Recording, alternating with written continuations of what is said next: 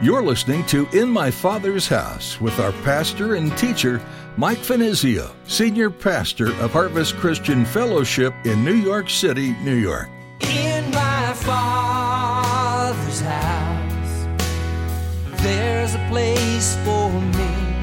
In my Father's house, where I long to be. Oh, my heart will not be troubled. I remember what you said. You'll return that I might live in my Father's house. His day shall come to die, or he shall go out to battle and perish. And later on we'll see that's exactly what happened. The Lord forbid that I should stretch out my hand against the Lord's anointed, but please take now the spear and the jug of water, that is Saul's canteen, that are by his head, and then let us go.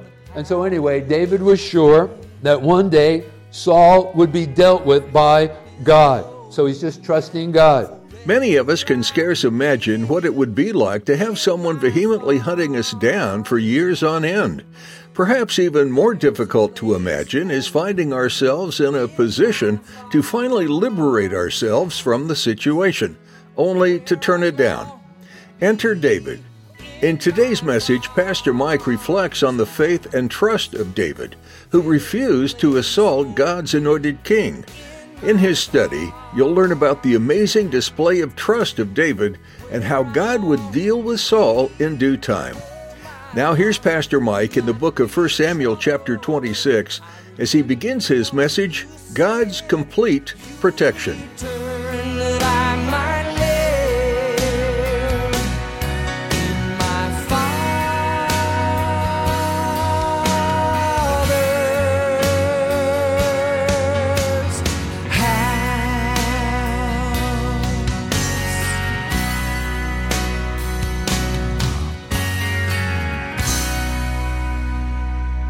First Samuel chapter 26, verses 1 through 3. Let's go ahead and read that text. Now the Ziphites came to Saul, who at this time, as you know, is the king of Israel, at Gibeah, and it was there that Saul had set up his throne there in the city of Gibeah, saying, Is David not hidden in the hill of Hakaliah, opposite Jeshem? Then Saul arose and went down to the wilderness of Ziph, having 3,000 chosen men of Israel with him to seek David in the wilderness of Ziph. And Saul encamped in the hill of Hakaliah, which is opposite Jeshem, by the road, but David stayed in the wilderness, and he saw that Saul came after him into the wilderness. I forgot to mention that this message, the title is God's Complete Protection. Okay, so let's set this platform for you for our study. So in the continuing saga of Saul and David, the king, notice according to our text, once again, sought David's life. But on this occasion, I want you to notice, and this is the difference between the two of all of what we've already read. Notice there in verse 3, David did not flee from Saul as before. Now, why was that? Well, there's probably a couple of possible explanations. Let me share them with you. First of all, David's company of followers had grown to the extent it would have been impossible for the women and children to keep up on the run. So not only did men join in league with David, but also the members of their family, their wives and their children.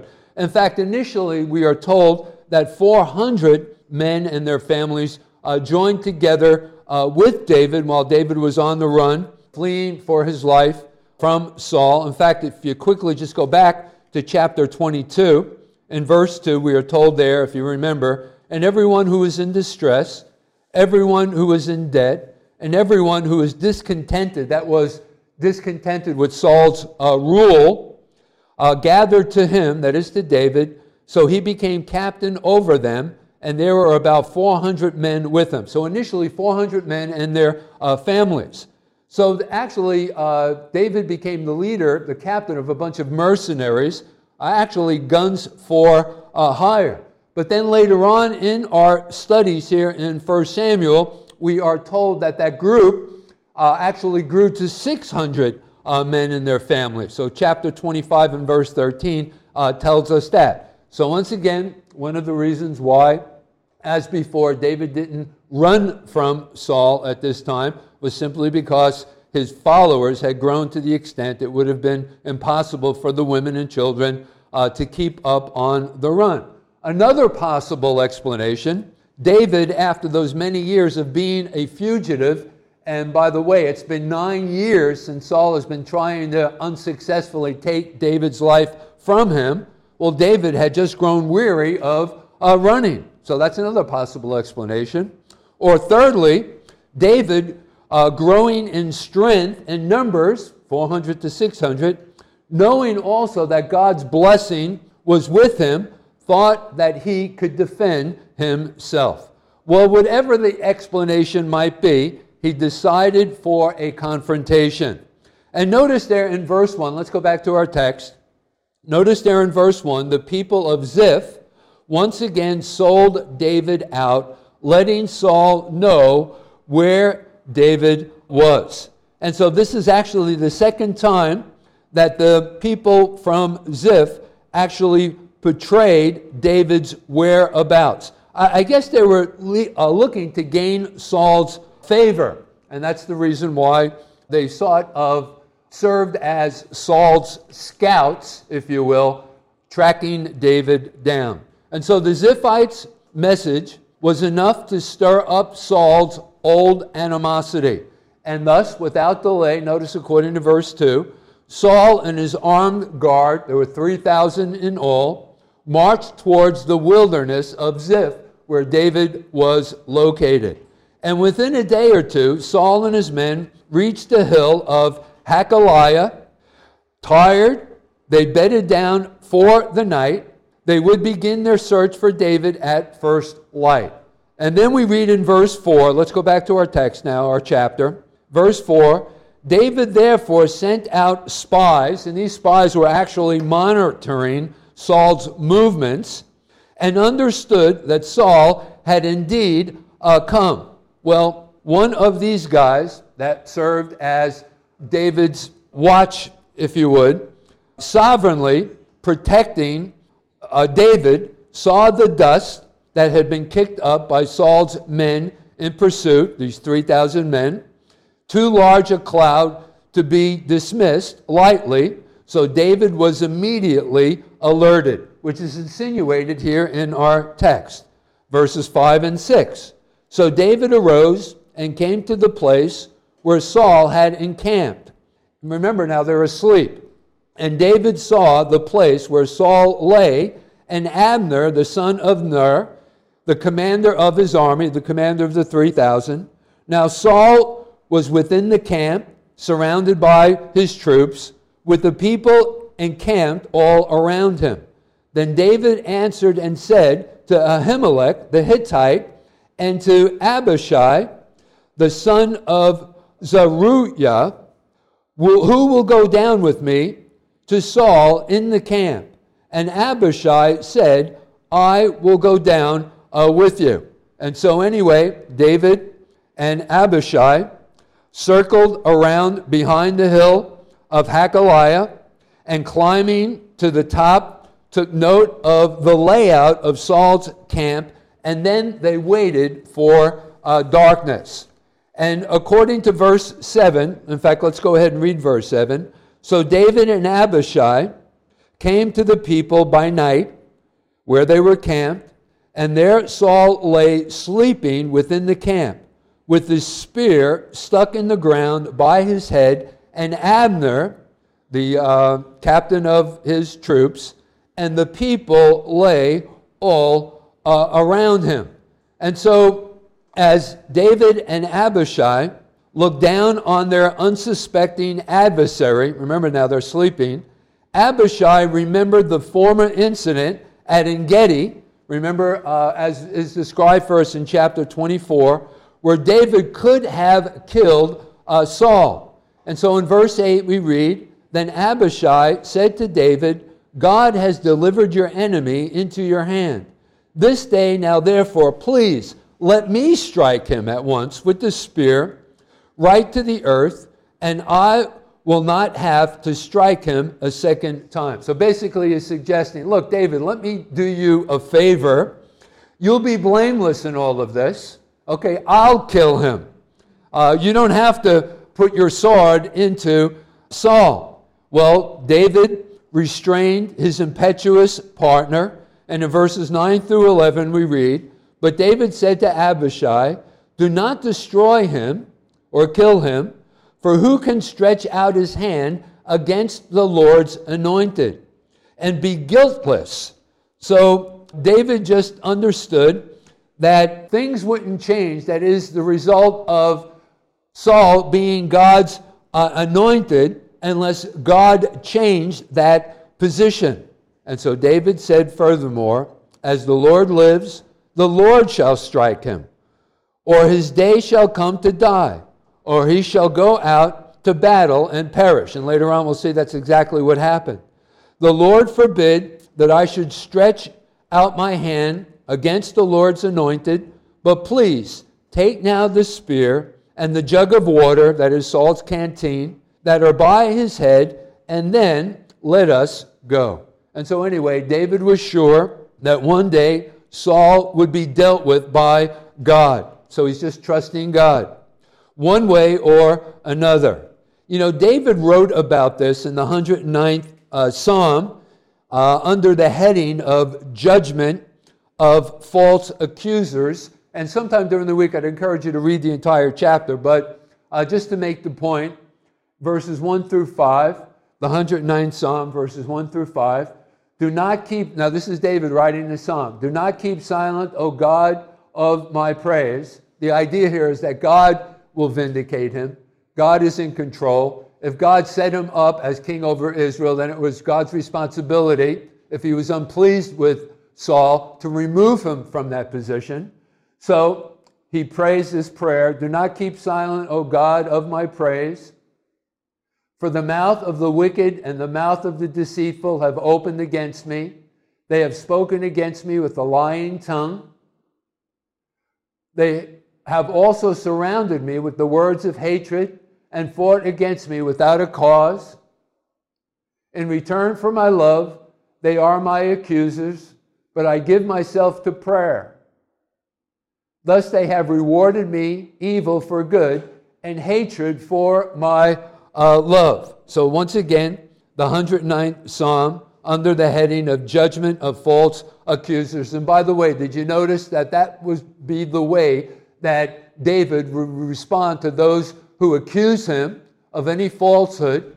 And it would serve us well to follow in David's footsteps. You know, don't retaliate. Don't trade evil for evil. Just simply take it to the Lord in prayer. And so we want to commend David for that. And so instead of killing Saul, notice there in verse 12, so David took the spear and the jug of water, the canteen by Saul's head, and they got away, and no man saw or knew it or awoke. Why? Here's the explanation.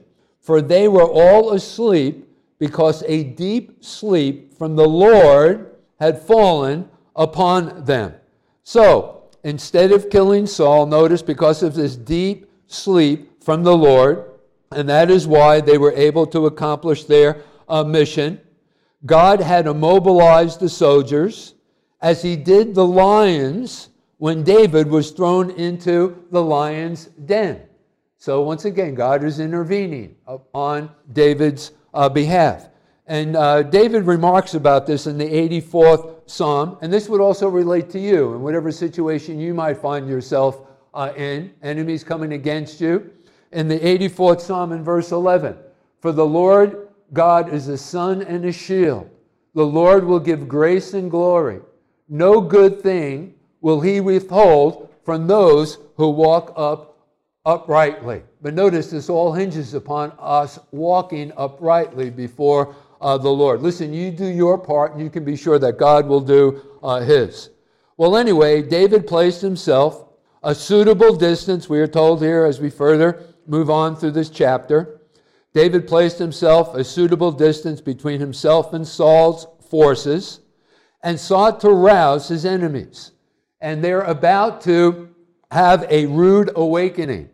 Verses 13 through 16. So while they're still asleep, David cries out from a safe place across the hill. He wakes them from that sleep. In verses 13 through 16 we read, "Now David went over to the other side and stood on the top of a hill, afar off, a great distance being between them. And David called out to the people and to Abner, the son of Ner, the commander, saying, 'Do you not answer, Abner?' Then Abner answered and said, 'Who are you calling out to the king?'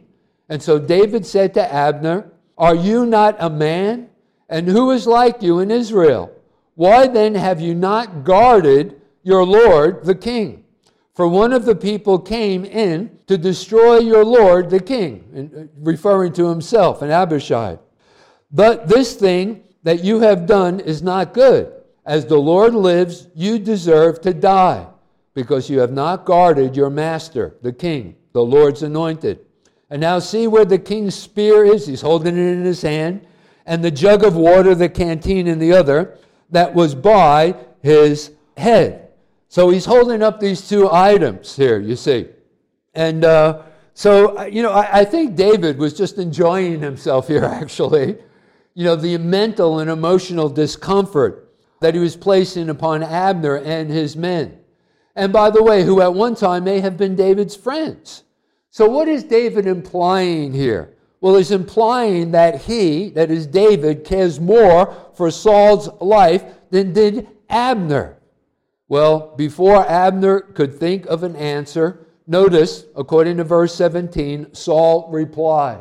And Saul said in verse 17, it's recorded there, "Then Saul knew David's voice and said, 'Is that your voice, my son David?' And David said, 'It is my voice, my Lord, O my king.' Then David went on to reason with the king." And as he's reasoning with the king, I want you to take special note of his phrasing and in the way that he responded to the king. "Is that you, David, my son?" And he shows great humility in what he is about to share with the king, verses 18 and 19.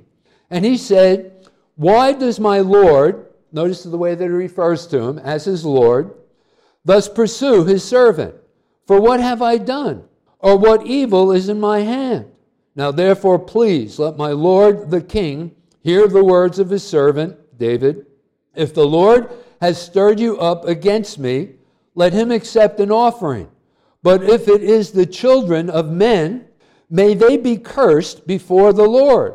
For they have driven me out of this day from sharing in the inheritance of the Lord, saying, 'Go serve other gods.'" Okay, so David suggests here that there are only two possible causes for the king's actions, that is, seeking to take David's life.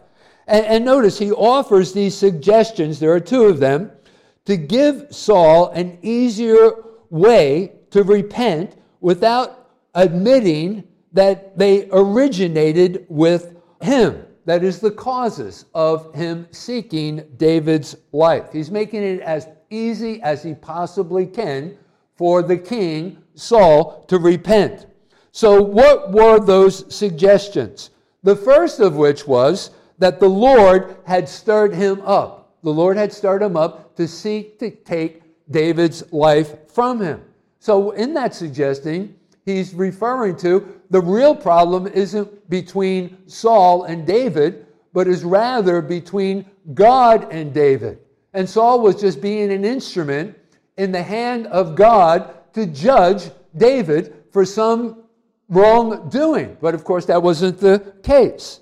But notice, he goes on to declare, in which case, if that was the case, Saul should let David know, that is, if the Lord had stirred him up, and that's the reason why he was seeking his life as an instrument of judgment, so that he could offer the appropriate sacrifice to make peace with God and once again be restored to favor, not only with the king, but also with God. So that's his first suggestion. But then secondly, the second cause, notice here, he refers to the slanderous, malicious words of evil and unprincipled men, whom had inflamed the heart of the king against him. Well, if the latter was true, if that was in fact the cause of Saul seeking to take David's life from him, then God would punish them for their actions. But take note of the results of their evil deeds. And I think that he's actually referring to the Ziphites here. Notice here, what was the result of their evil deeds? We'll go back to verse 19, the latter part. For they have driven me out this day from sharing in the inheritance of the Lord, saying, go serve other gods. So think about that. David knew there was no longer a safe place for him in all of Canaan. And thus, he had been compelled to go into exile far from the places where God was worshipped, according to verse 19. And let me tell you something. David was a worshiper of God. He longed to worship God.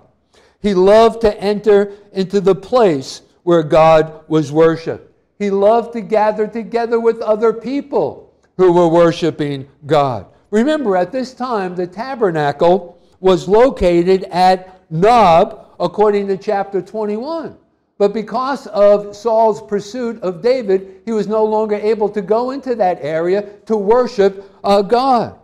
So anyway, David here is referring to the men of Ziph who betrayed David's whereabouts twice. And once again, of all of the things that were vexing David, take special note of his not being able to worship God. He thought that that was the greatest evil that had come upon him.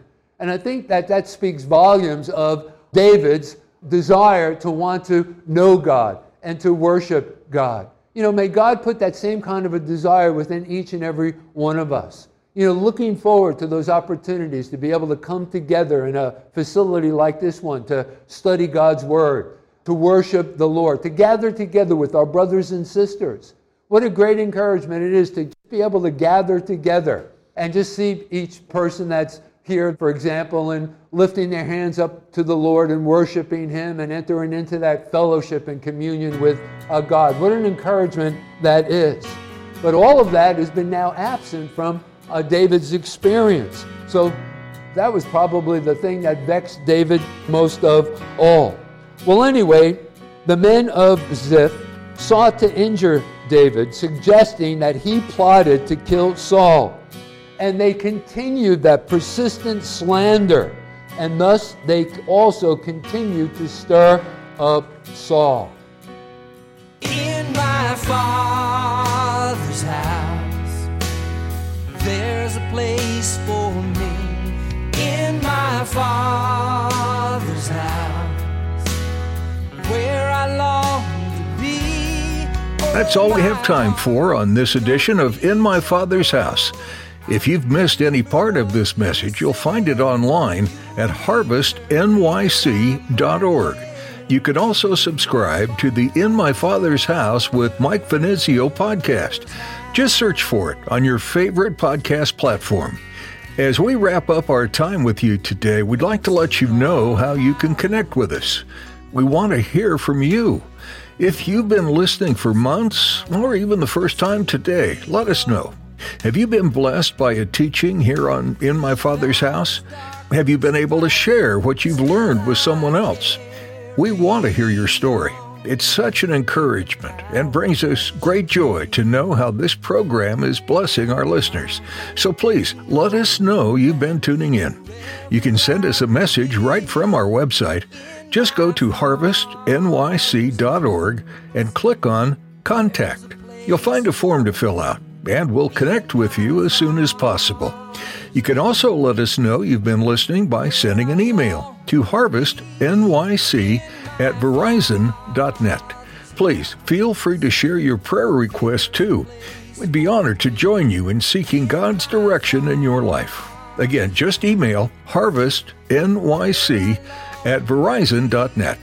If you're listening to our broadcast and aren't in the Manhattan area, we'd like to invite you to join our weekly worship services live on our website. We stream our gatherings on Thursday at 7:30 p.m. and Sunday at 11 a.m. Find out more and connect at harvestnyc.org. That's all for today. Join Pastor Mike next time for another edition of In My Father's House.